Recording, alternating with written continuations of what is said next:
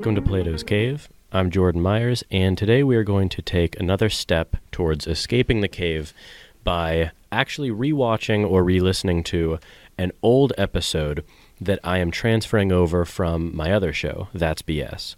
So, as I said before, this show is basically the new start to anything that I'm doing related to philosophy, and that show is continuing to be a political show, a show about society, culture, a more laid-back discussion show.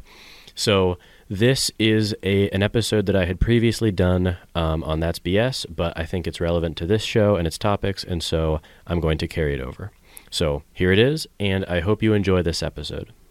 Welcome to That's BS. I'm your host, Jordan Myers, and today I'm going to speak with John Rosen and Ben Burgess about varied topics, but we began and really stayed with the topics of free will, moral responsibility, determinism, and compatibilism. And I thought this was a super interesting talk. I loved listening to both of these guys. And for the order of events for this episode, John and I were able to begin speaking before Ben could join. So what I'll do is I'll splice together the beginning where I speak to John about his bio and his background, and then Ben will join us and we'll all three debate the issue of free will and moral responsibility. So thank you for watching, and here's the episode. So I think you know that I finished my doctorate a few years ago at UMass Amherst in philosophy.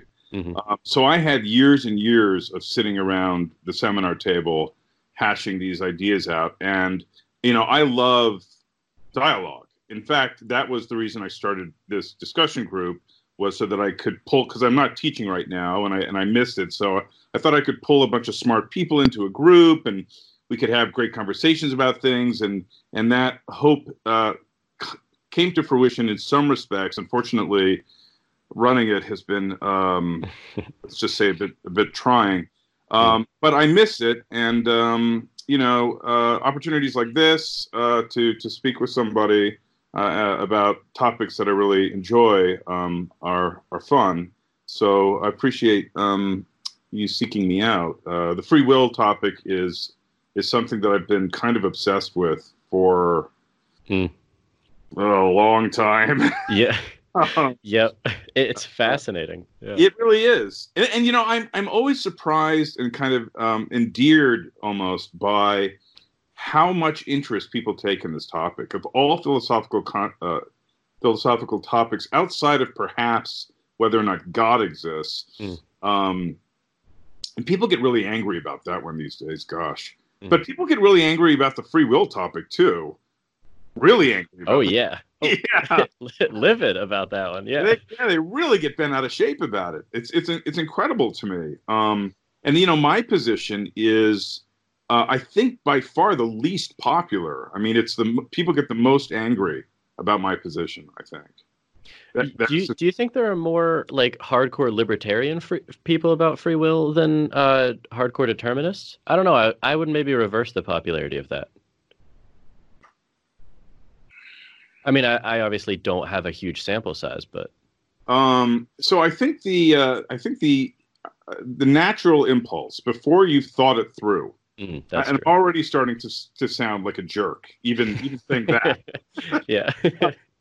I think the natural impulse is to be libertarian. I think the natural impulse is to believe that we are unmoved movers. That we are the sort of first causes of our behavior, that we initiate causal chains for all intents and purposes. I think that the natural impulse is to think that the way we live is up to us in some profound and meaningful way. We're not puppets. Strings aren't being pulled. We're not an outcome or a product of our conditioning entirely. There's some little homuncular agent within us that is in charge. I think that is an incredibly intuitively appealing view. Mm-hmm. The ghost in the machine. There's some French saying for it. Something machina. Yeah, that's it. Yeah. That's weird that you say that, actually, because I So I actually read, I think in your letter exchange, you talked about how you had a fairly religious upbringing, and then God was sort of the belief in God was one of the first pillars to fall, and shortly after that, the free will pillar fell as well. Um, and that just I kind of I smiled at that. I was reading it earlier today because I had a really religious upbringing also evangelical Christian Oh, upbringing. yeah. Yeah, and I guess like the doctrine of free will is obviously central to that belief system, Mhm. and it was one of the first sort of brow furrowing moments for me, I guess, was, well, hold on, like I thought that you said that God was all powerful and omnipresent across all times, so how does he not know what I'm like already gonna do? You know what I mean? Yeah, Oh, yeah. before I do Believe it. me, I know what you mean. hmm Believe me. Yeah. But it's funny, I guess. The funniest thing about that is I was working with the assumption of, well, I have to have free will, you know, just because subjectively it feels like it. Therefore, I can't really make sense of God in light of the fact that it feels like I do. Which I don't buy any sort of. I would align with you almost down the row at this point. But I think it's funny that discontinuity was what actually started the disbelief process. Right. So for you, the disbelief process was, if I understood you correctly, um, on one hand, you're told that God is all powerful and all knowing. If God is all powerful and all knowing, then where was the break that happened? Well, so we also have free will, but Right. if God is all powerful and like all knowing and exists across all time, how can there be anything that's outside of his control, i.e., something that we can exercise free will over? Right. Yeah. Right. And it just, that didn't seem to add up. Right. But so, there is the standard sort of Christian response to that question, right? hmm So it's the Yeah. problem of evil, Oh, yeah. and God gives us free will so that we can commit sins, so that there can be good, so that there can be redemption. So this is sort of like, I always sort of read that as a sort of like interesting moral experiment where God creates the world, and then he creates these creatures, and he could exercise complete control over them, but he's curious to see how they would behave if he gave them a little bit of freedom. hmm And It's like a kid with ants. Yeah. yeah, something like that. But I don't know. I like this was a seeming contradiction that just didn't sit well with me, and something had to give. Um, Yeah. so then a lot of things started to give. hmm Good, good. Thanks for joining the call. Yeah, thank you for having me. Sorry to come on late. Oh, no, no worries. We uh, John and I started talking about things that were tangential and sometimes a bit related to the topic. So I'll have a late night splicing together different clips of what we talked about. But now that you're in the call, I think we should bring it around to the topic at hand. But I think John and I have talked enough about his background for people to be familiar with him. But if you could just give the audience your potted bio. Okay, sure. So I'm a philosophy professor at Georgia State University, Perimeter College.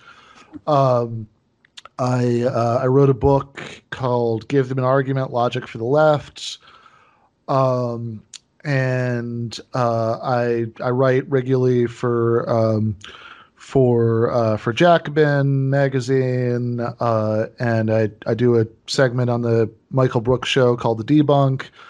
And everything I've just mentioned more or less has to do with politics, but I also do write a little bit of apolitical popular philosophy stuff, including some articles for REO magazine about the free will debate, and I've done and I did a letter exchange with John about this at LetterWiki,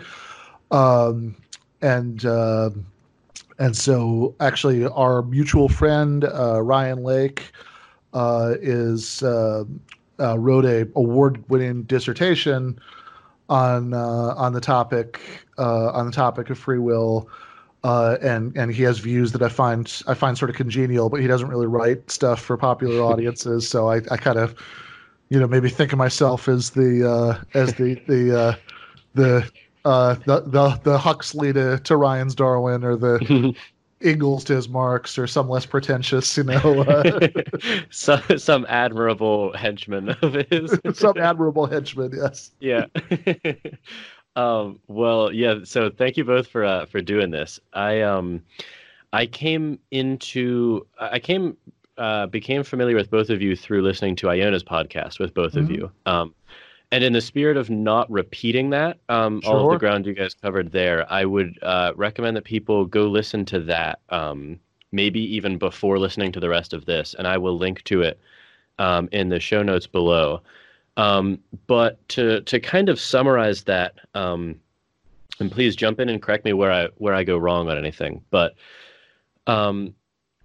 after listening to that, I take John's position to basically be one of an incompatibilist about free will and determinism, which is to say that if determinism is true, that means that we don't have free will in any important sense, and determinism is true, which means that basically, not that we can necessarily predict it, but that things are physiologically predictable and not some spooky ghost in the machine that operates us irrespective of prior physical causes. And because that is true, therefore free will does not exist in any meaningful sense. And Ben, I take you as saying that no, John, you're kind of missing the point a little bit here. It's not really about physical causation. It's more about a compatibilist sense of free will, where yes, everything is fully determined in a Newtonian sense, maybe, or just some sort of a physical sense. However, free will exists in some robust way, and we can still hold people responsible in a robust way. Does that jive with both of you? I think that seems mostly right. I mean, I would say that I would say that whether or not I think probably in both cases, I think we would say that that those descriptions are accurate, although also whether or not determinism is entirely true might be slightly beside the point, right? So like it could be, because of course I don't know which like interpretation of quantum mechanics is right or anything like that, So, I don't either. So, but in fact, I think part of the appeal maybe of compatibilism about free will and determinism is that it allows us to make sense of free will and moral responsibility in such a way that it doesn't like hang on a thread waiting to hear back from the quantum physicists about issues like that. And my understanding of John's position is that similarly he'd say, I think, right, that even if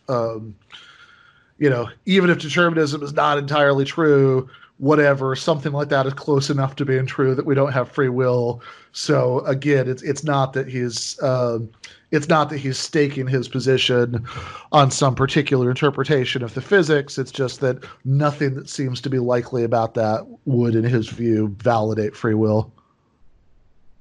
Yeah, I would say that pretty much sums up my view.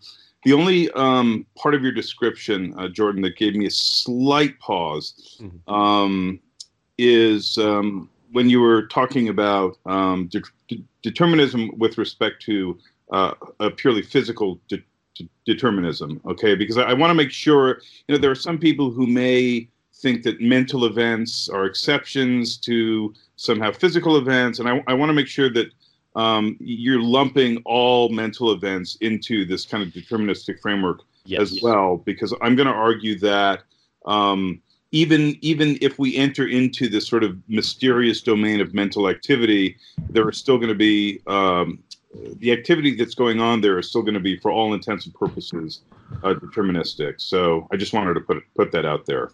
Outside of that, I'm on board with your description. Yeah, no, I wasn't trying to sneak in dualism Okay. into any of that. Yeah. Yeah. Um, Because, mind you, there are people. yes. I think it's a quite common view that there's something exceptional about what goes on in our heads, Hmm.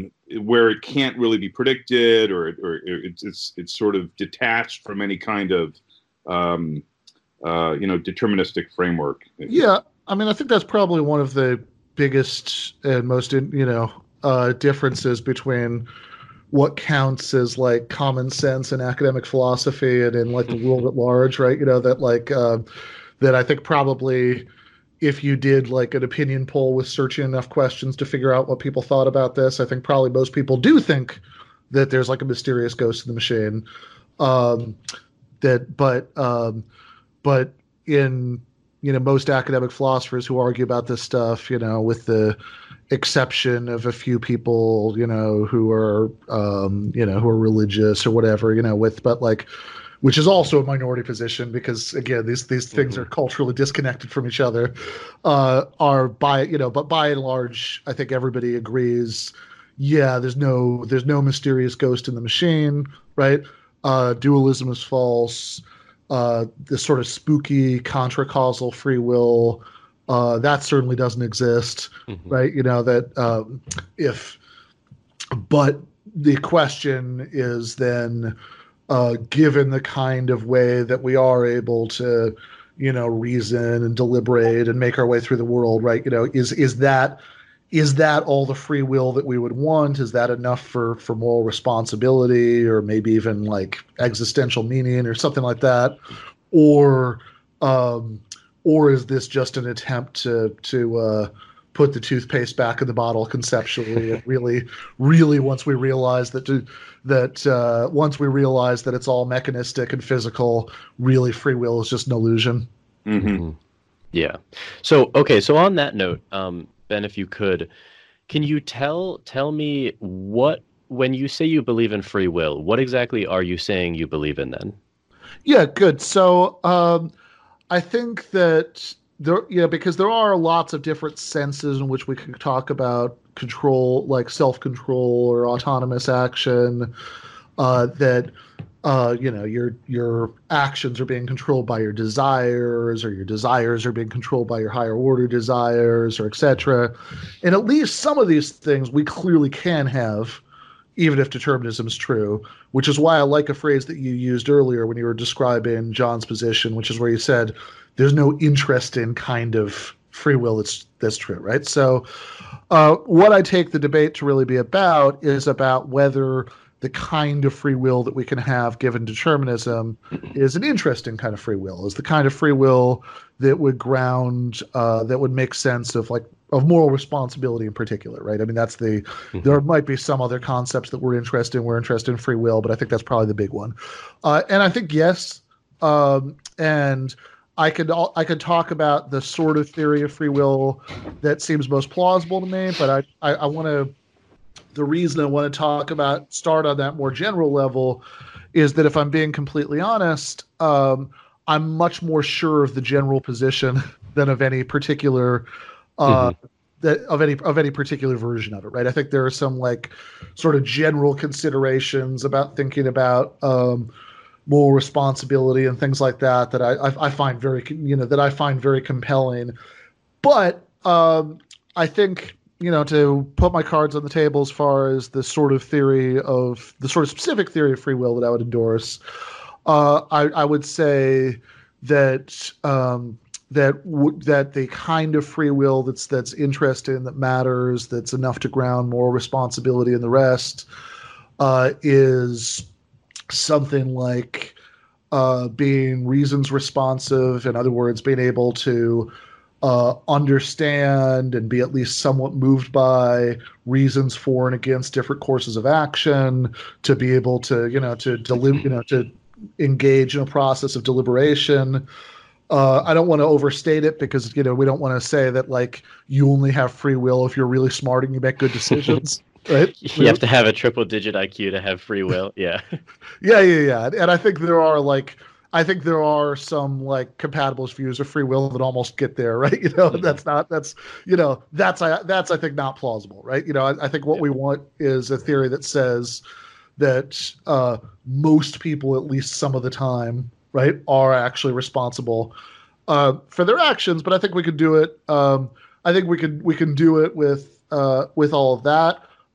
One thing that's going to be very hard that I know that John is going to push back on is when you start kind of thinking about cases where somebody is like the kinds of cases that nobody thinks are free will, right? Where like somebody is hypnotized or they're drugged or the thought experiment mad scientist puts a chip in their head, right? All those things.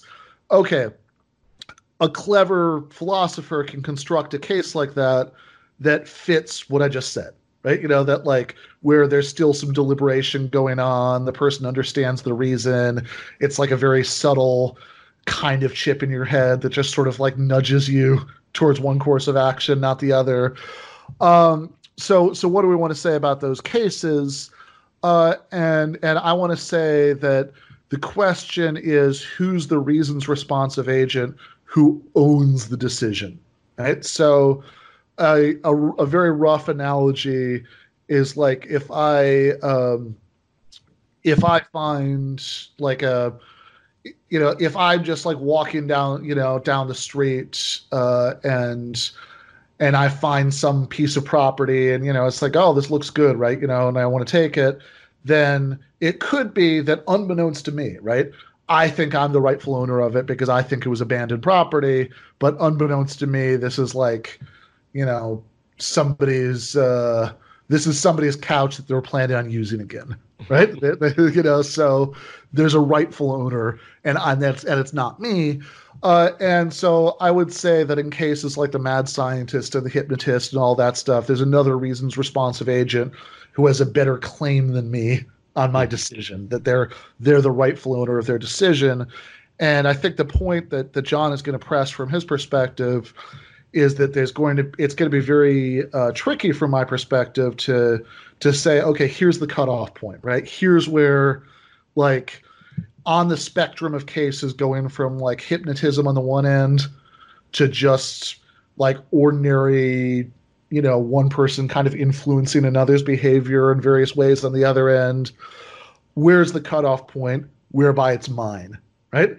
That is what I'm going to push back. That is precisely where I'm going to push back. So go on. You're anticipating my pushback. So if that's the question. I mean, if we want to jump right into that right away, great, because that's my pushback. I mean, that's sure. I have two fundamental pushbacks, sure, but the more specific one is precisely that. Just to kind of repeat what you just said. We can talk about these sort of sci-fi manipulation cases, right? Where we have the chip planted in the head, the evil demon, or we have more mundane but no less bizarre cases like hypnotism. But then we have very generic, commonplace cases of people growing up in controlling families with overbearing parents, or extremely religious families, or extremely ideological families, where we just assimilate everything that's sort of poured into us from our parents and from our culture. And if you want to preserve some robust sense of moral responsibility, I think you're going in the right direction. Within the compatibilist framework, within that argument, you have to be able to have some interesting description of what it means for an individual to, quote unquote, own their own reasons response mechanism. And indeed, this is precisely one of the conditions that Fisher and Revisa offer in their articulation of their compatibilism. It's a chief feature, this ownership of our response. If someone else has determined what our reasons response mechanism is, if it's not us that's responding to reasons, then it stands to reason that we're not responsible.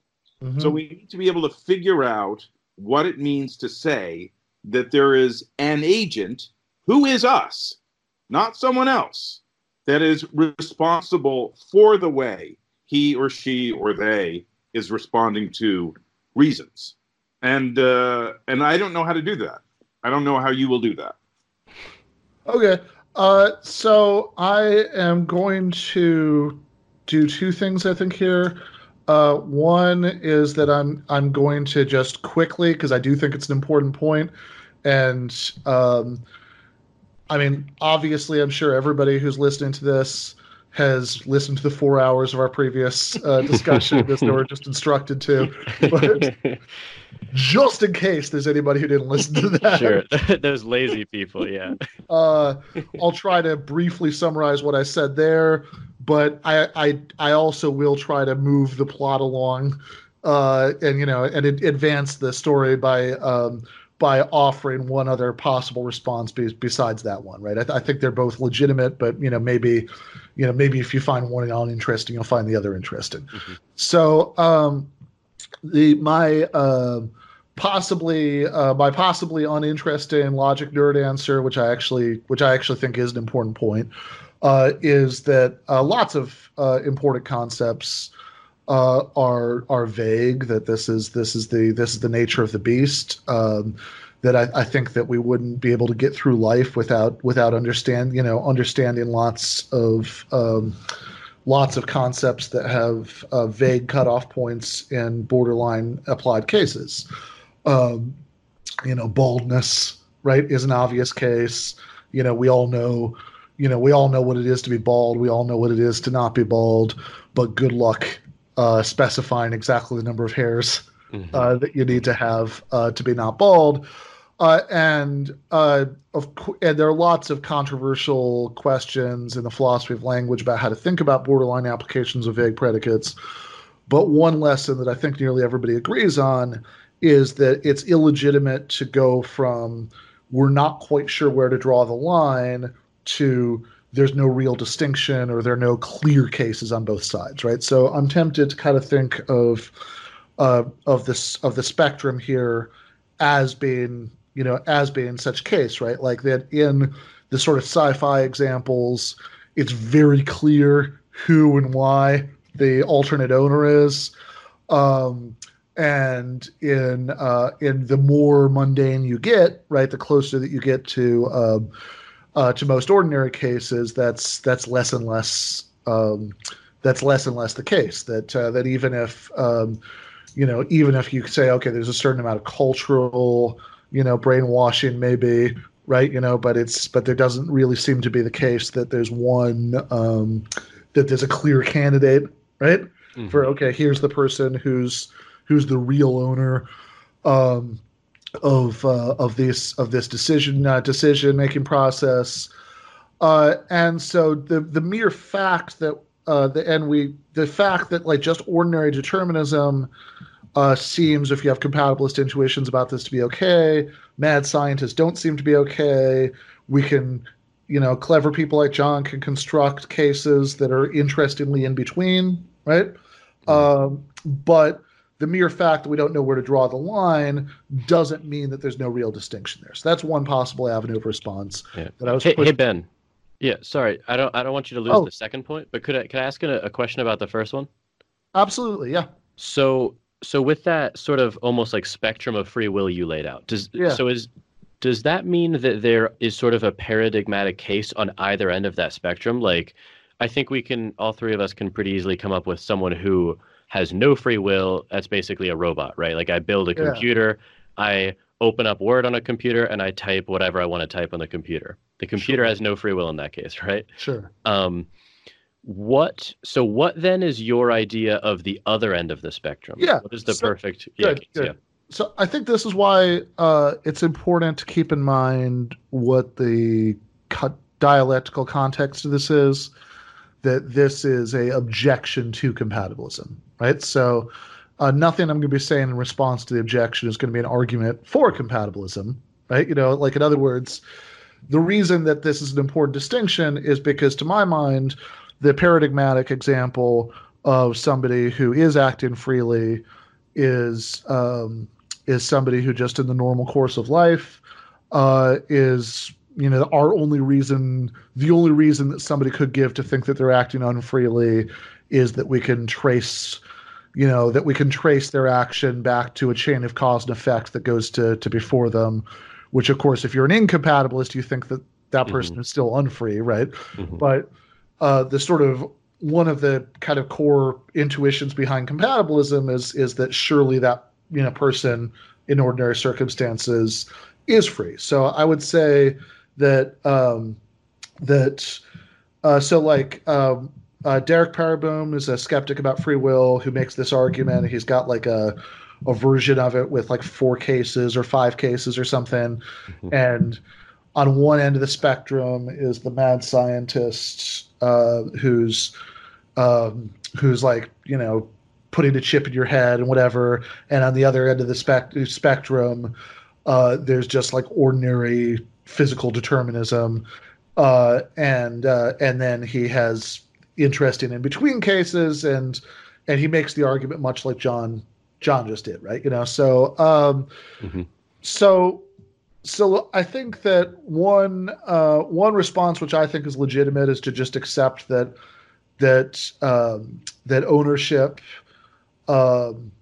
might be like baldness or a lot of other things that there are clear cases on both ends, but there's a gray area that's really and stubbornly gray, right? But that's okay, right? That doesn't mean that we're not entitled to make pronouncements about the two ends. Another line of response which is worth considering is the one made by Philip Swenson, and I'm a bad person. I'm not remembering the name of the co-author, so I can't give them credit where credit is due. But they have a paper about this where they suggest that most of the time when we talk about free will and moral responsibility, we talk about it as what we're interested in is like the threshold for being responsible at all. Right? So we talk about this as kind of a binary thing, right? You're responsible, you're not responsible. But surely a lot of our intuitions about moral responsibility are degree intuitions that, like, if you think about if you think about cases, like I think these are examples they give in the paper, like somebody agreed to pick you up from the airport and they don't do it, right? So and then we think about somebody who their reason for not doing it was that they were just like, they got caught up playing video games and they just decided not to, right? They didn't want to break their streak. And then we think about somebody who's like who's in the grips of depression, and they have a hard time motivating themselves to get up and go do things. Yeah. Or even being like physically detained or something. Yeah. So actually that's good, right? Because now we've got 3 cases, right? So the physical detention case, the video games case, and the depression case. And we think that the depression case, the detention case, they just couldn't do anything about that, right? That's out of their hands, right? We shouldn't. They're not blameworthy, maybe at all, for that, right? The video game case, we think they're pretty robustly blameworthy, right? To borrow a phrase from John from our exchange, they might deserve a little bit of our vindictive wrath for that, a thorough chewing out. The depression case, just at least in terms of initial intuitive appearances, I think before we worry about how to make sense of those, I think we might think it's not that we don't think that they're at all responsible, right? That they're worthy of any blame at all. But I think we might be inclined to think that they have diminished blameworthiness, right? It's not that, because after all, if they thought that it wasn't just a matter of picking you up from the airport and then you'd be really mad, right? You know, but like your life was in danger. Surely they would have gone in the car, and you know they would have gone to get you, right? You know, so it's not. It doesn't seem to be as out of their hands as it does in the detention case, but it does seem like there is this somewhat mitigating factor that like you can't, you know, maybe fully blame them because they're undergoing clinical depression.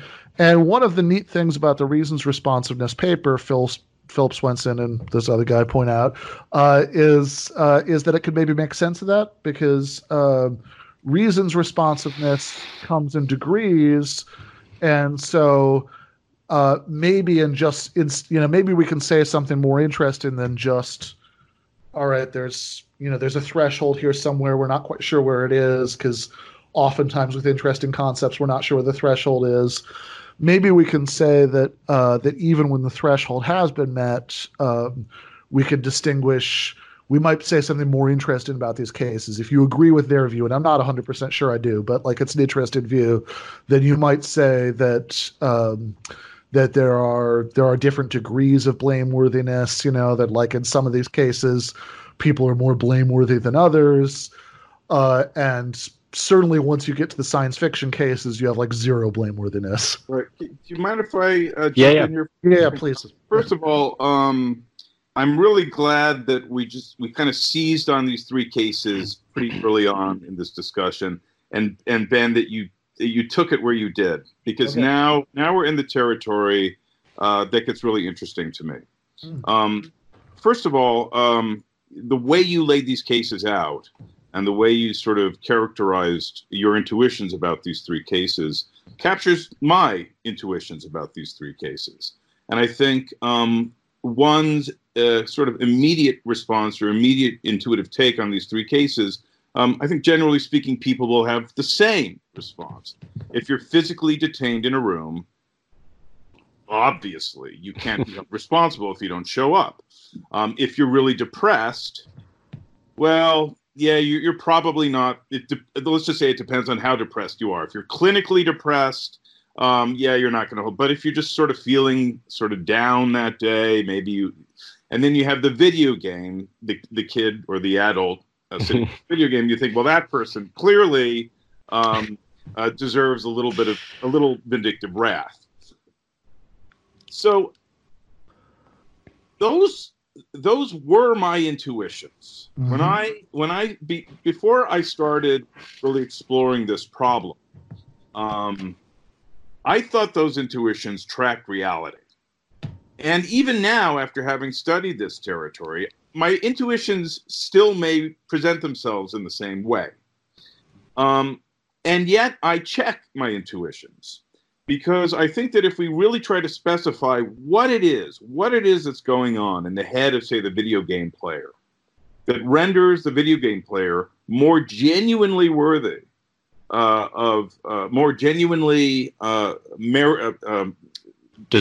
meriting or deserving of moral desert here, it becomes difficult to specify what exactly it is. So we have to somehow get into the head of the guy or the gal who's playing the video game and specify what is it exactly. Now, if you're going to focus on reason's responsiveness, right, then what is it precisely about his reason's responsiveness that renders him more culpable under these circumstances? And I really do think that this becomes very, very tricky. And I'm not sure I'm not sure that there is an interesting principled way to capture what it is precisely that renders the video game player more morally culpable than the person who's stuck in the room. And I would be curious to hear how you would spell that out, or even take a stab at it. Either of you guys. Yeah. Yeah. I mean, no. Go ahead, Ben. Because honestly, it's similar to the question I was going to ask you. Is I don't really understand, the answer to John's question, which is why I actually agree with John on this one. But please go ahead. Sure. So I think that we do think normally, and I think regardless of our views about free will, right? I think that we think that that there are such things as rational capacities, right? I don't take that to be what the argument is about, right? In other words, it's not. I don't think that the argument that the compatibilist and the incompatibilist are having about free will is about like what's true about these rational capacities. I think the argument is about whether these sorts of rational capacities give us a free will, kind of free will with these further interesting properties, right? That it would make sense of making us, have moral responsibility and all that stuff. And so, in particular, I don't think that a point in dispute is that something like depression can diminish our rational capacities.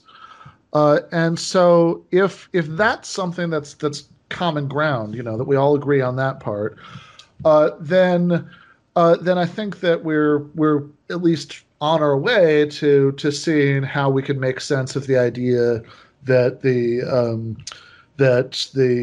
depressed driver is less culpable than the video game playing driver, because we don't think that we don't think that like really being on a roll, or thinking that you're going to beat your high score is we don't think that hinders the normal functioning of your rational capacities. Maybe you can say there's a little dopamine hit you're kind of addicted to with the video games or whatever, but I don't think we would at least say that it hinders your rationality nearly as much as depression does. Right? So I think the real question then is where it should have been in the first place, right? Which is this capacity to reason and deliberate, between different courses of action in such a way that we understand that we can understand why something is a reason to act in a certain way, and we're at least somewhat appropriately moved by that in a range of cases. Is that the sort of thing that grounds responsibility? I think that's really what's the debate's going to be about. And one other quick, if I can, just one little footnote, because I think that if you don't spend a lot of time thinking about this, something that might not be obvious is that I think on any remotely plausible view of free will, most of the time, of course, we're not sitting around like the thinker statue, right? Deliberating about what to do in every case or whatever, right? Most of the time we're on some kind of hazy autopilot because like that's the only way we can function, as humans. So I think that to the extent that you want to call most decisions that we make free, that's got to be in some sort of indirect way, right? Even the most sophisticated versions of the spooky account of free will, right? Like Robert Caine is a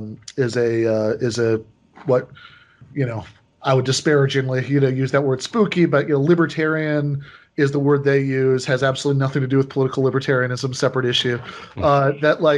But even somebody like Robert Caine, who has a sophisticated version of libertarianism, right, says that, most of the time we're just operating on this hazy autopilot. The question is, how do the autopilot settings get set, right? And to the extent that the autopilot, to the extent that we are maybe in control of some larger thing because we make certain decisions at certain points that kind of determine how we're going to act from that point onward, then maybe we can incorporate some of the hazy autopilot settings into free will, that we can be responsible for those.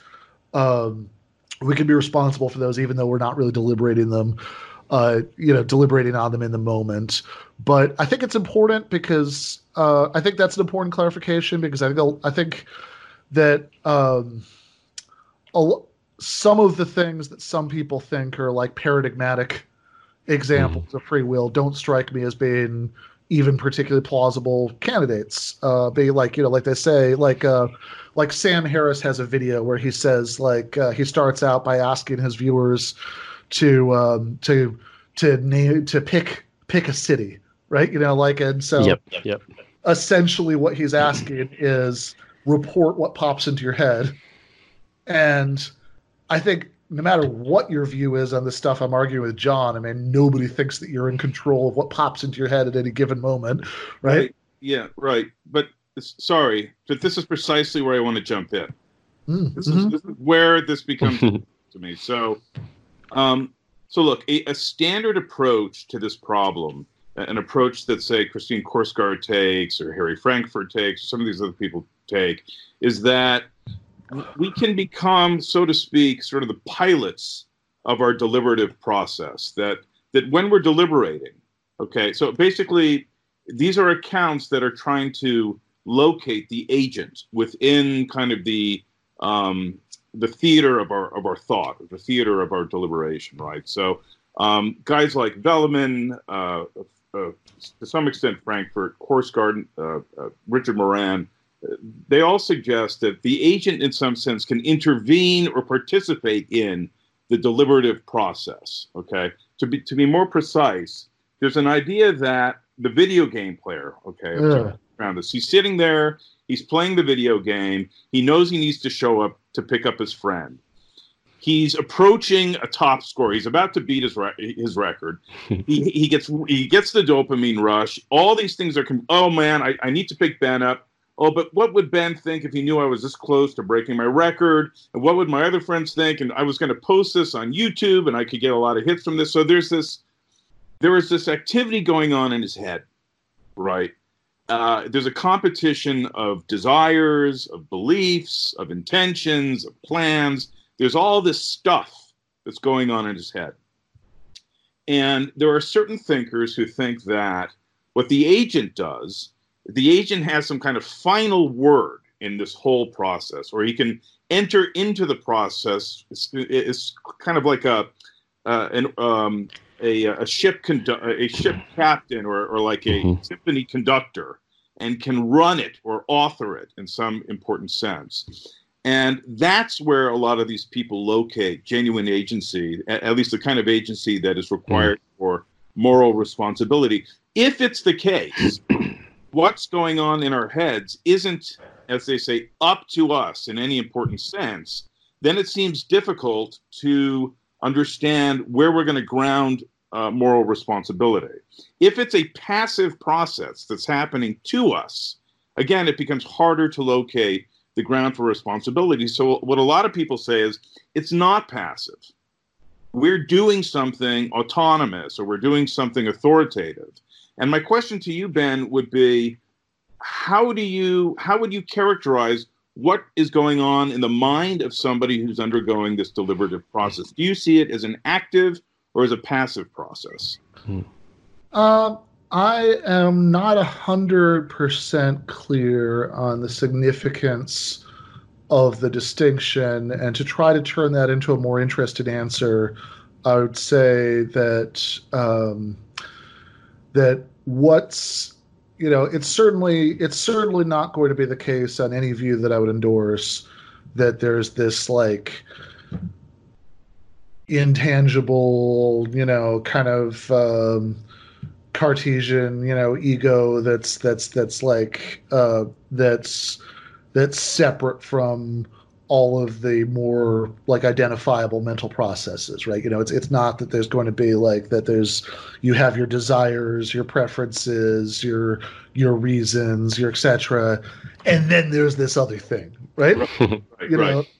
So the real Ben, yeah, real Ben, right? I mean, real Ben just is all that, right? So the question is then, like, when you talk about like, presumably a big part of what we're talking about when we talk about free will is the idea, of like self mastery. There's some sort of sense in which there's some particularly privileged part of all that mix, right? That is like an author is calling the shots to other parts of it, right? So so you mentioned Frankfurt earlier, and he's a good jumping off point here because he has a relatively simple view, so it can help maybe thinking about how Frankfurt thinks it works can be a jumping off point to thinking about more complicated views. Hey Ben. Sorry, can I interject again? So the one thing that I wanted to get at with what John's question was so, John was asking you, do you see yourself as this sort of like, are you more active or passive as this captain of the ship? Well, the thing that I guess I'm trying to understand and struggling to is how is the captain in any important way not merely kind of a ship himself, almost in a way? Do you know what I mean? Like if you look at who the captain is, he may, the ship is kind of at sea and it's being buffeted by the waves, and maybe, the sheer skill and mastery of the captain can save it from beaching itself, right? But so we would attribute the ship's course to the captain there because there were other factors, but he was the deciding factor. Now, the thing that I can't seem to get past is, well, is there that same analogy just within the captain himself? Are there a lot of forces that are being buffeted around? But there is one thing that, did tip the scales on, he turned the wheel this way. But is that cause attributable to him in this agent-based way that you seem to be hanging your coat on? Yeah.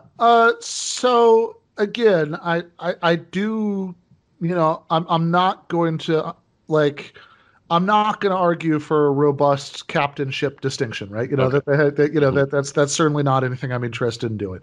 But I would say that we don't want to be too quick to jump from no, separate intangible part to there's no interest in sense in which when we act autonomously, a certain part of our mental processes is asserted itself over others, and that might be what we're interested in, right? So like a view that's very simple, like a really, really simple view of free will is David Hume, who is himself the source of a lot of this, lot of the skepticism about captainship distinctions, right? And he has a lot of smart stuff to say sort of surrounding this, but I think that this is something nearly everybody today would find unsatisfying, but at least it's a good starting point, is that he basically says in The Inquiry Concerning Human Understanding that free will is just kind of your desire, your, passions is his word, but it's like your desires, your preferences, right? Sort of calling the shots for your behavior, right? But I think that nearly everybody today would find that unsatisfying because we think that somebody who just sort of has a desire and acts on it, obviously, is certainly not going to be our idea of what should really count as free will. So then Harry Frankfurt takes a long step away from this. His paper, Free Will and the Concept of a Person, he says, you can have lower order and higher order desires, by which all he means is just you can have desires for things, right? I have a desire, to have a sip of coffee, and then you can have desires about those desires, right? No, I don't want to, I don't want to act on my desire to have that sip of coffee because I'm, trying to cut down. You've had enough, yeah. I've had enough, right?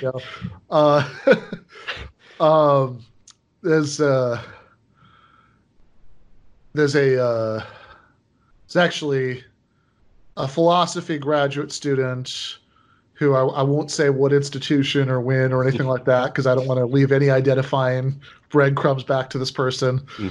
Who this makes me laugh every time I think about it. Who's under doctor's orders. he stopped drinking coffee.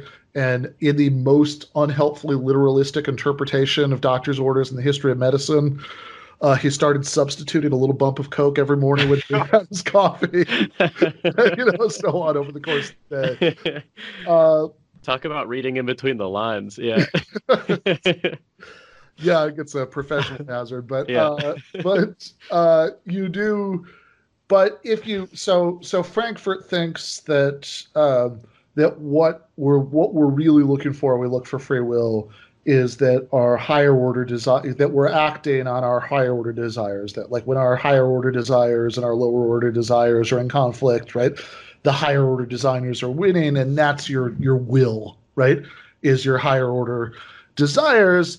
And he does say some really interesting things to justify this. Like just to give one small example, he says one of the things that we're looking for in a theory of free will is, for example, something that would interestingly differentiate human behavior, human decision making from non-human animals, because one of the sort of core intuitions about moral responsibility we have is that, like, when my cat knocks over a glass, right, that it's not his fault in the way that it would be, when a person did it, right?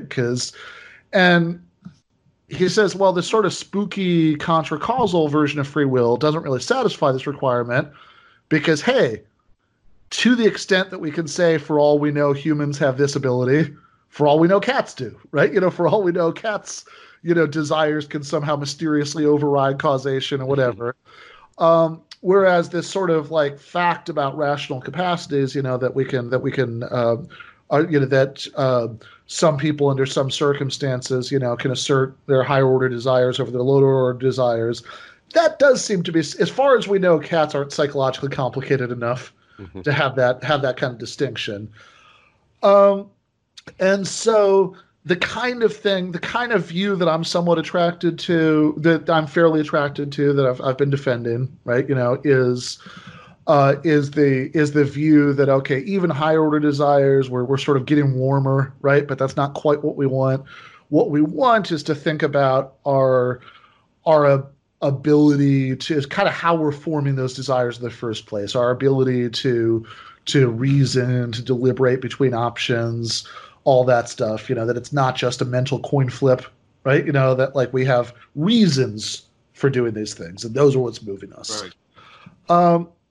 And I know I've been talking a lot, so I will try to shut up after this. But I have one sort of general thing I was hoping for maybe for this discussion, because so far the way that this has gone has been kind of a more concise version of the previous discussion, But I would point out that one interesting feature of the discussion we've been having is that we've kind of been assuming that the default is no free will until you can sort of come up with an account that it has all the I's dotted and all the T's crossed of exactly how free will works. Mm-hmm. And I want to point out there's something a little bit strange about that assumption, right? Since we all do normally pre-philosophically think that moral responsibility is a thing, some people are at fault, etc. So and I think one thing that I would urge that it might be interesting to go in the remaining time that we have left is to sort of maybe pull back the camera a little bit and think about what are the general reasons to think that we don't have free will. Yeah. Okay. Yeah. Good. I want to address it. Jordan, do you mind? Yeah. No. Go ahead. Ben. So I will address your question, the question you just asked first, briefly, but then I want to jump back into the mosh pit. Okay. Sure. So my straight up response to your question about, why we might think we don't have free will. Let's just say I have two quick responses.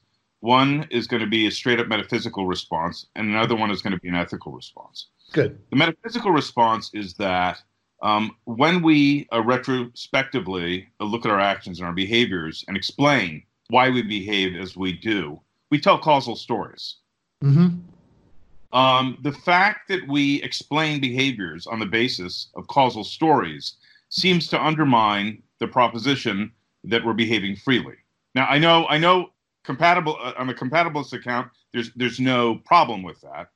You think that a causal story and freedom are compatible, but I think that our intuitions actually, in that respect, are not compatibilist, because often when we explain, well, why I did something, we often explain our behavior in a way that seems like I really couldn't have done otherwise. I mean, and we often explain other people's behavior. Well, if you really knew them, you'd see why they did as they did. So we often offer a person's history as a way of not only explaining, but in some sense exculpating their behavior.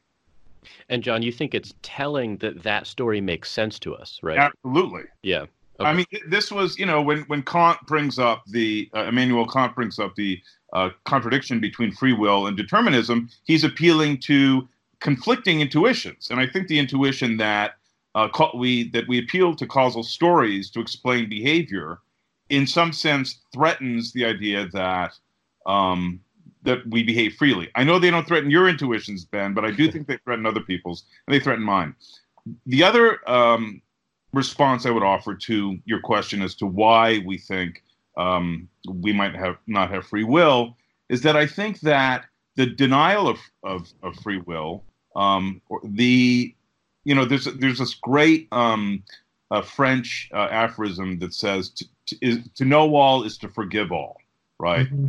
To know all is to forgive all, and I really like this idea. And the notion is that if I knew everything there was to know about you, then it would seem clear to me that however you behave, no matter how atrocious, was in some sense an inevitable, if not incredibly, a natural, if not inevitable product of your upbringing and your culture, or your cultural upbringing, your psychology, your conditioning, and so forth. So the ethical response that I would offer to the question about, why we should not believe in free will is that I think that the denial of it, in some sense, lends itself to a more sort of, let's just say, compassionate approach to human beings and human behavior. We can move away from the kind of vindictiveness or punitive approach and have a more kind of, what do you call it?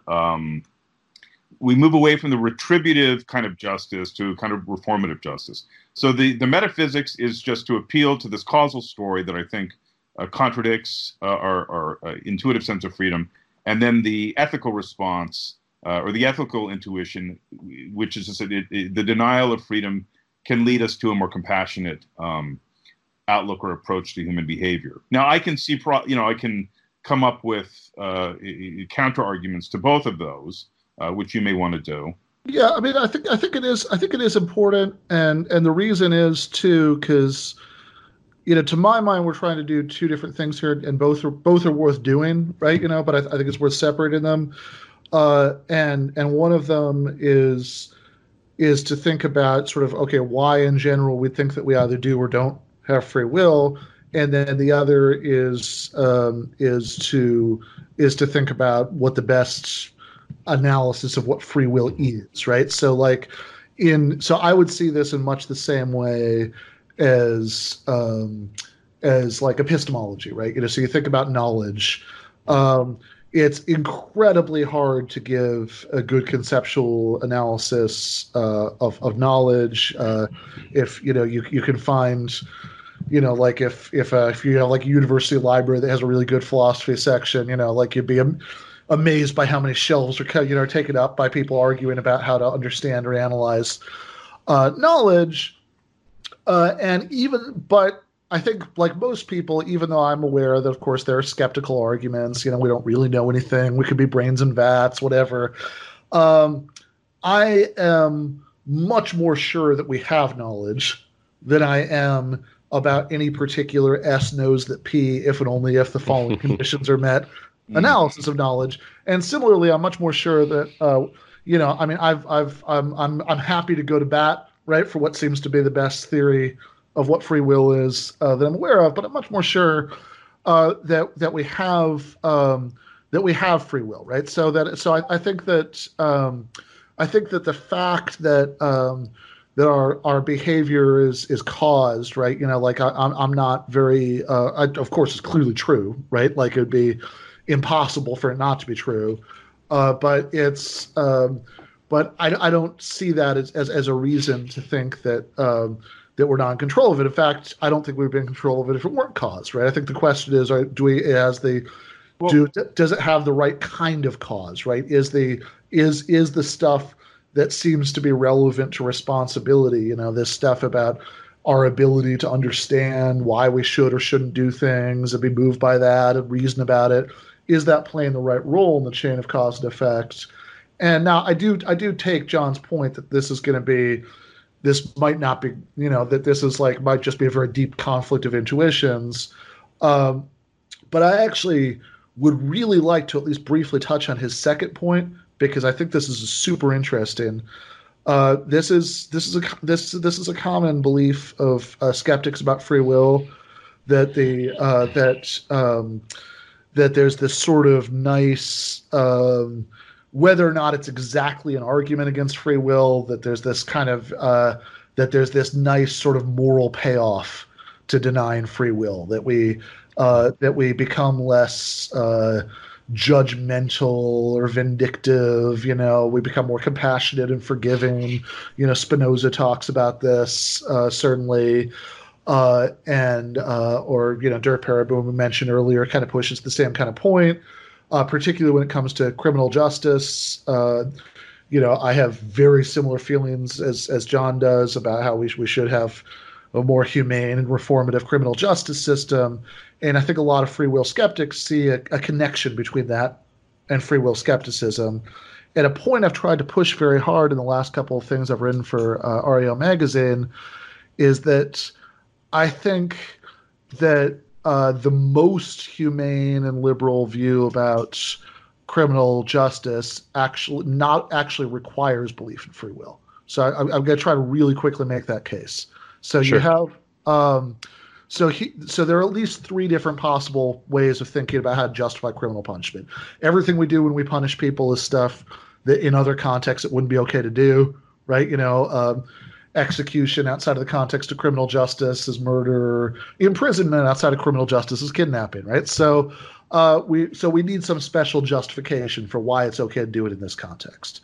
So one kind of justification is the retributive justification, that people that we're punishing people because they've done bad things, and people who do bad things deserve pain, maybe, right?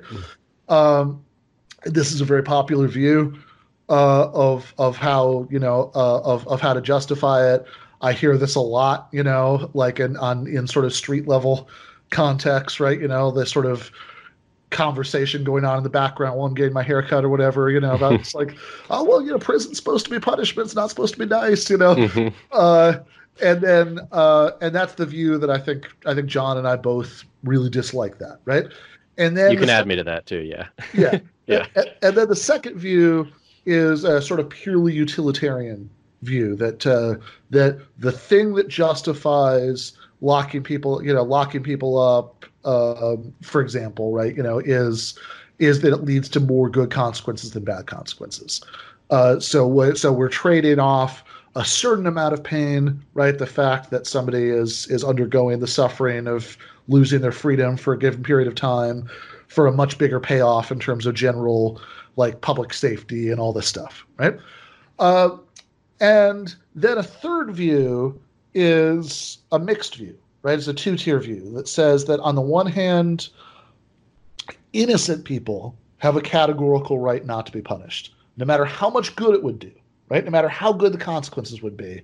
You can't, it's always wrong to imprison innocent people, but that by committing acts that, by certain doing sort of bad acts for which you're morally responsible, it's possible to forfeit this right. But the mere fact that you forfeited that right doesn't add up to a reason to punish you.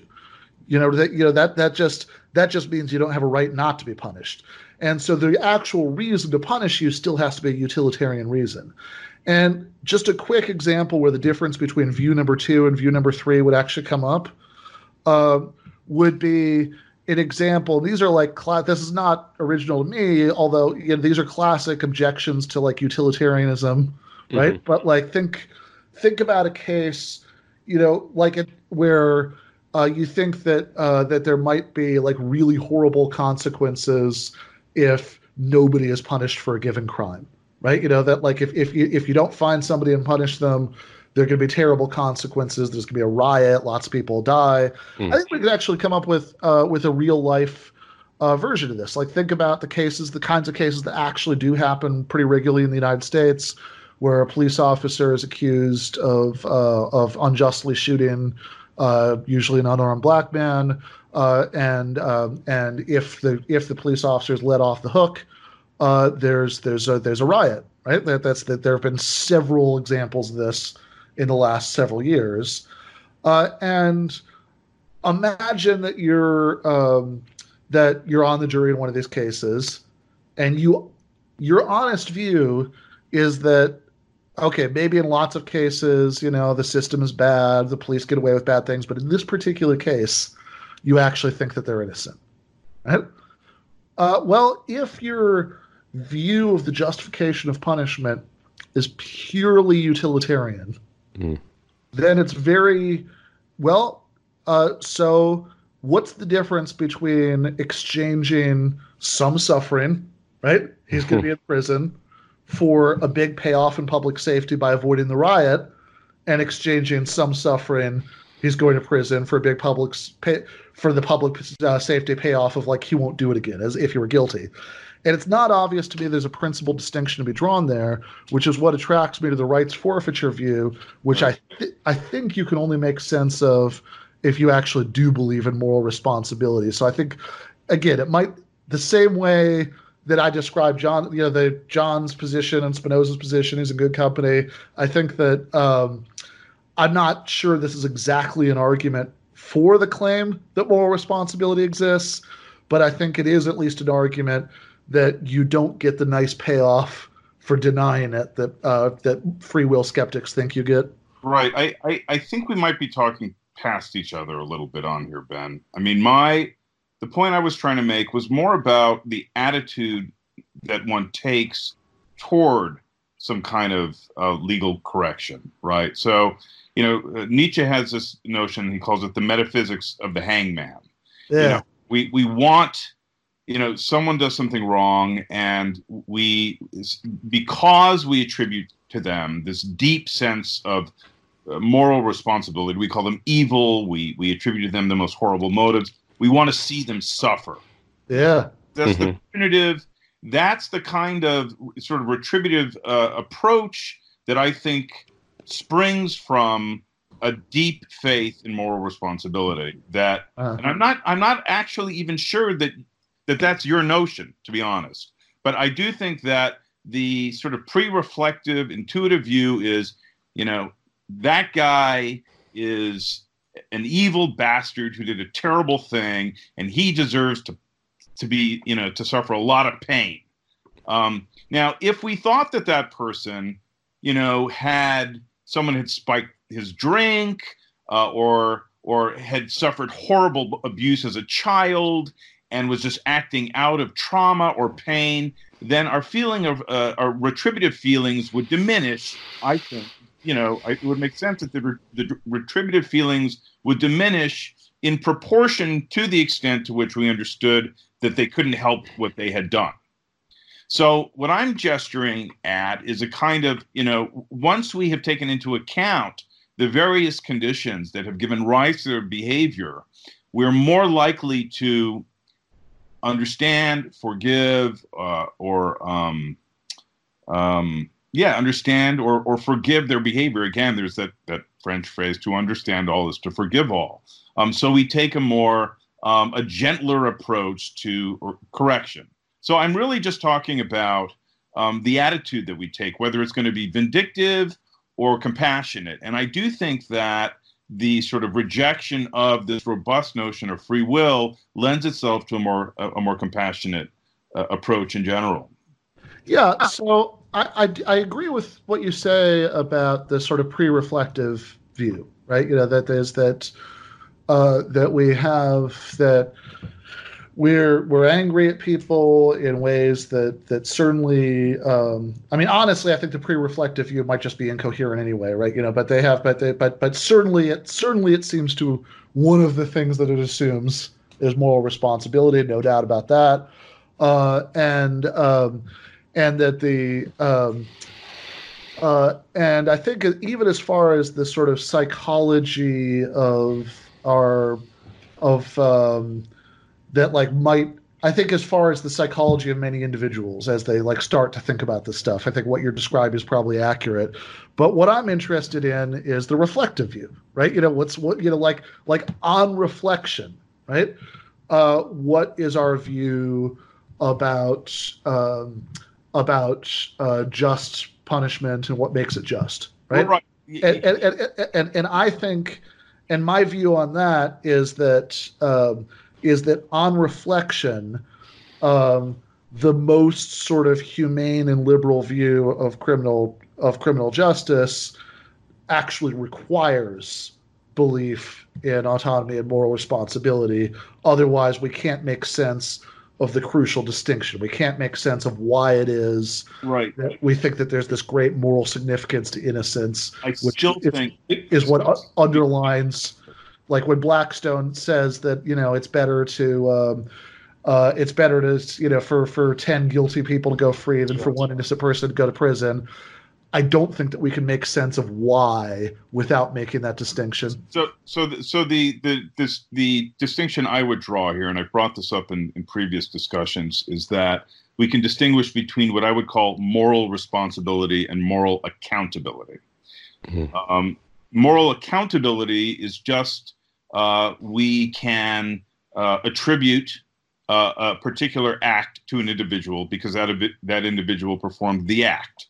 Joe robbed a bank. Did he really rob the bank? Yeah, he robbed the bank. Do we have to hold him accountable? Yeah, we have to hold him accountable. He broke the law. So, but why do we have to hold him accountable?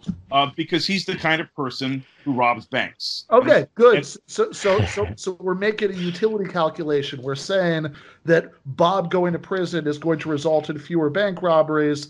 Yeah. And so even though he doesn't deserve to go to prison, blah, blah, we're willing to do that. Wait. The point I'm making is that there's no way to draw a principal distinction between that utility calculation and the innocent cop should go to prison to avoid a riot calculation. Yeah, I guess I'm I think we're talking about two different things. I don't think we are. I think we're talking about the same thing. Well, I think they're parallel but separate. Okay. So, look. So let me just spell out my view briefly here. Okay. So when it comes to sending Bob to jail for robbing the bank. Yes. On one hand, it's going to address the problem of making sure we have one less Bob walking around in the streets who rob a bank. Right. What it's also going to accomplish, hopefully, is if he goes to jail and if he's, denied his freedom, something might happen in him over time. Maybe if he's treated properly, if he's, if he, God knows what kind of, discipline he's going to get or corrections. Right. He may learn that maybe he shouldn't rob banks anymore. There could be a change in him. So you might say, Ben, that just attributing him that capacity to learn, to develop a new kind of reasons response pattern, is to attribute to him a certain amount of moral responsibility. You maybe might do that. I might say that, but I'm not sure that's relevant to the point here. So I think because I think everything you're saying from your perspective, because you don't believe that that's to attribute moral responsibility to him. So from your perspective, what you're talking about are all the classic utilitarian justifications for legal punishment: prevention. He won't be out there robbing banks.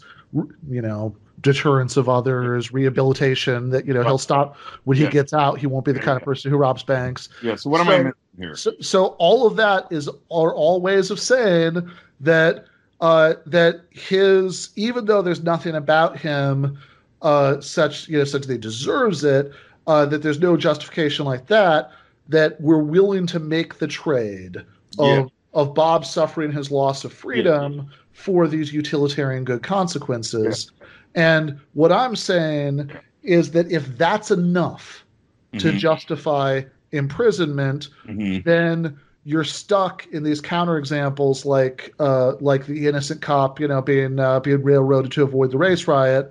They have because that's the same thing. There's no principal distinction between the two. Okay. You're saying that because if the whole point of moral accountability, right? If the moral accountability talk ultimately just reduces to utility calculations, then there's no principal distinction between the utility calculations you're making in the Bob the bank robber case and the utility calculations that you're making in the innocent cop being locked up to avoid a race riot case. Okay, and how exactly does this come to bear on free will? Because if you believe in free will and hence moral responsibility, then you can make sense of the moral significance of innocence such that even if it would have good consequences, innocent people have this categorical right not to be imprisoned that guilty people can forfeit,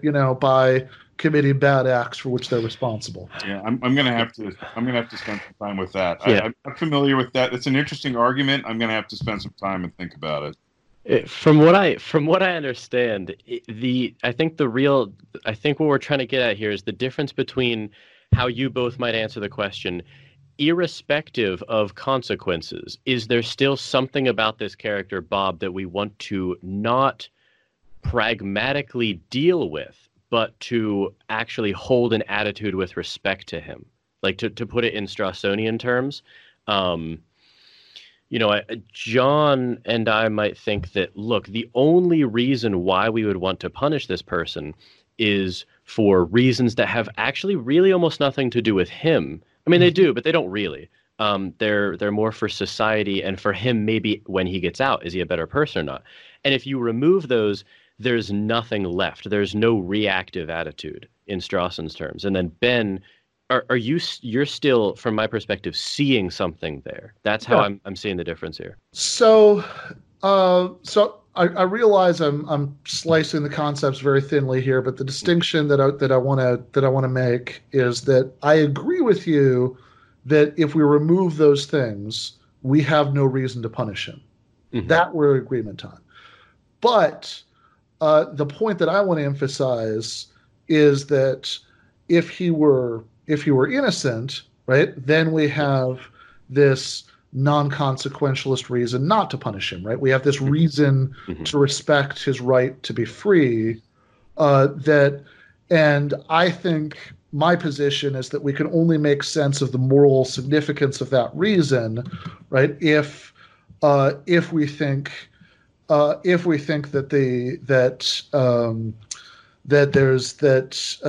moral responsibility exists, because you can only forfeit this moral right to freedom by committing certain kinds of bad acts for which you are morally responsible. In other words, it has to be really your fault that you did it in order to remove this kind of default right to be free. That'd be my position. So I know one of you has a hard stop here, but what's the attitude version of that though? So I think John and I see it as if you remove you shed light onto the situation, you see all these pieces of information about him. There's nothing left by which we have there's no reasonable position to stand to hold a reactive attitude, to blame him in some non-consequentialist sense. Yeah. So I don't think. Yeah, I'm the one with the hard stop. I'm keeping an eye on on the chat window for my wife to let me know that she's done with class. I can come pick her up. Yeah. I'm not quite sure how talking about philosophy on a podcast weighs with the depression, video games. Sorry for jumping in, you guys, and I do want to hear Ben's answer. But how much time do we have? So why don't I try to answer real quick, because this is a little bit vague, right? But and then we'll go like 5 minutes after that. Is that good? Yeah, with you I guys? did have one final question for Ben here that I didn't get to. Okay, so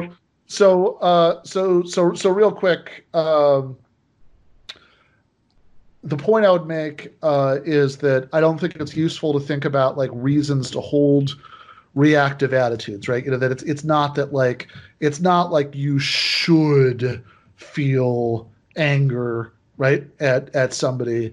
In fact, I think that if there's a should there, that would just be like the kind of utilitarian should or something like that, right? That they have like it'll maybe do some good, but like I don't think that like the person who like immediately forgives the wrongdoer is like doing something wrong, right? Because no, you should be angry about that.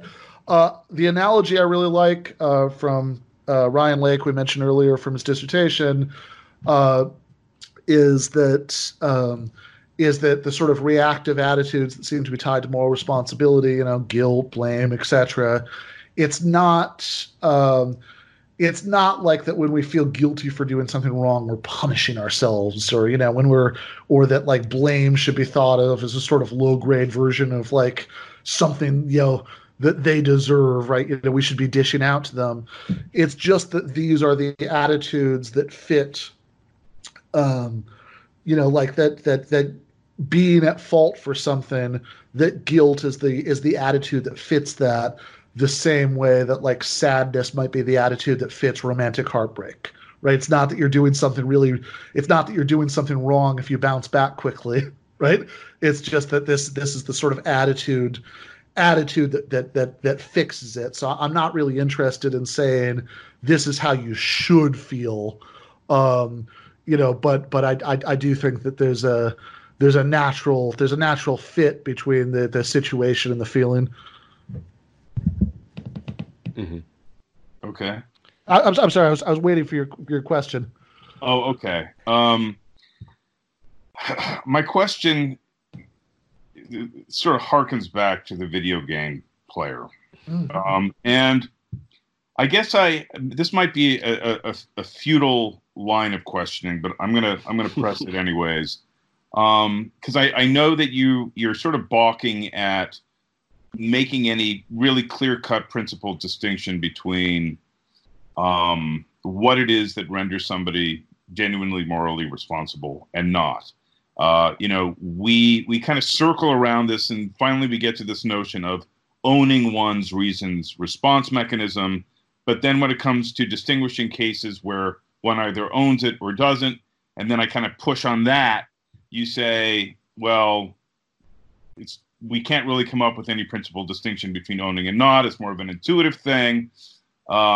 So then I think we know what factors matter. I think what we don't know is how much of it takes. I think there's going to be a vague cutoff point. Well, so my question to you, just to get a better sense of where you stand on this. So, I think I brought this up in the Iona podcast. Now the Phelps family, right? Okay, so these are kids who grow up in a radically religious ideological family. Now, if I were to ask a grown-up, someone who's grown up in this family, and if I were to ask, have you really thought these beliefs through? Have you really reflected on your actions? Have you read Frankfurt? Have you analyzed your higher order desires? Have you really considered yourself objectively? They're going to answer every single one of those questions resoundingly, yes, I have. And they're going to defend every single one of their, yes, believe me, I haven't been hypnotized. I've read this, I've reflected on this, I've reflected on that. This is the kind of person I want to be. I endorse my desires. So would you say that a person like that is, in some deep and important sense, morally responsible for their actions? Yeah, so I would say that their description is totally beside the point, right? That has nothing to do with anything. That they have it's not having free will and believing that you have free will. are as utterly separate as having $1 million in your bank account, and or merely believing that you do, right? That they have that it's not it's not a question of one's own attitude towards one's desires. I know there are accounts of free will like that, but I reject those accounts as much as you do. Okay. So, as far as the member of the Phelps family goes, that I mean, I think that when we were talking about it on Iona's podcast, the assumption that we were both making, at least for the sake of argument, was that this is like an interesting this is like an interesting gray area case, right? That this is like positioned appropriately between the mad scientist with the chip in the head and just like ordinary day-to-day, Right. your actions are determined, but there's no special reason to think you're unfree. And running with that, assumption, right? That this is like an interesting in between case. Then I'd say that if it does turn out, right, that once we fill in more and more and more details, right, about the actual psychological backstories of these people, and whether they have actually ever thought about it, what that process was like, how, etc. That it could be that that it's just that we're that it's one of these things where, okay, is this person reasons responsive enough that it could be that this is such a hard case as we fill in all the details that I just have no idea, right? That it's like the, it's like the spectrum of, like I think Grand Priest somewhere has a case about vagueness, where he has there's a sort of series of slides that go from like clearly red to clearly green, and and you have like 5,000 or something, so you have like all kinds of like murky ones, and maybe this is one I'm just staring at it and I have no idea, right? Is that right. red, is that green, right? Then I would say that again, I think that it's possible that the Swenson move could help us get a hold of this. That that maybe that maybe moral responsibility comes in degrees, and maybe this is diminished but not extinguished. But maybe this is so close to the threshold for being morally responsible at all that I just can't tell. And then my answer, which I know you find very unsatisfying. Maybe if we talk a third time, maybe I'll come up with something that you'll like better. But I do think it's correct as a matter of logic, is that just because I can't for the life of me tell whether this slide is red or green, that doesn't mean that there isn't a real or well-defined red-green distinction. Right. So this is, I mean, as long as you and I engage in this conversation, I really think this is the line that the two of us are just going to keep butting up against, because what I want to keep driving at again and again and again is coming up with some clear way of demarcating, the line between what it means to own one's resistance response mechanism and not. And, it's interesting that the two people who have most, thoroughly elaborated upon this notion, Fisher and Revisa, they themselves concede that they haven't completely specified this, that there is a gray area that they can't, there are cases where they just cannot sufficiently define what the terms are in order to establish the case one way or another. So, my intuition suggests that I don't think that there is ever a case when we're going to clearly be able to capture what it means to own, in some interesting autonomous respect, one's reasons response mechanism. You think there is a way that we can do this. I don't think there is. Now, so the difference between us lies there. I think that's a difference, and it's possible that it'll just never be. We'll just clear it up. But it's interesting to me also, and then I'll shut up after this. But it's interesting that we have such strongly different intuitions about this problem. So you've read a bunch of stuff. I've read a bunch of stuff. You've thought this through. I've thought this through. For whatever reason, we've ended up with different kind of default settings about this problem, and that in and of itself is a kind of interesting state of affairs. Why is it that I wound up with this particular attitude and approach, and why is it that you did? It's interesting to me. Yeah. Well, look, Ben, I know you got to go, so I'll let you both go. But I wanted to say, in the spirit of not leaving everyone unsatisfied, no matter if you guys ever agree or not, we're very satisfied with this talk. So thank you both so much for doing it. Thanks so much for having me on it. Yeah, thank you. Yeah. All right. I'll leave notes to all of your guys' bios and everything in the show notes below. But for everyone listening, thank you. And thank you to both of you again. And I'll talk to you later. Thanks, Ben. Thanks. Bye. Well, I hope you enjoyed that episode and learned something from it.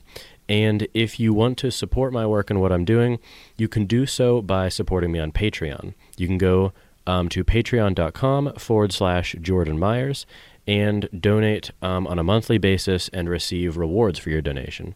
Again, that's JORDANMYERS.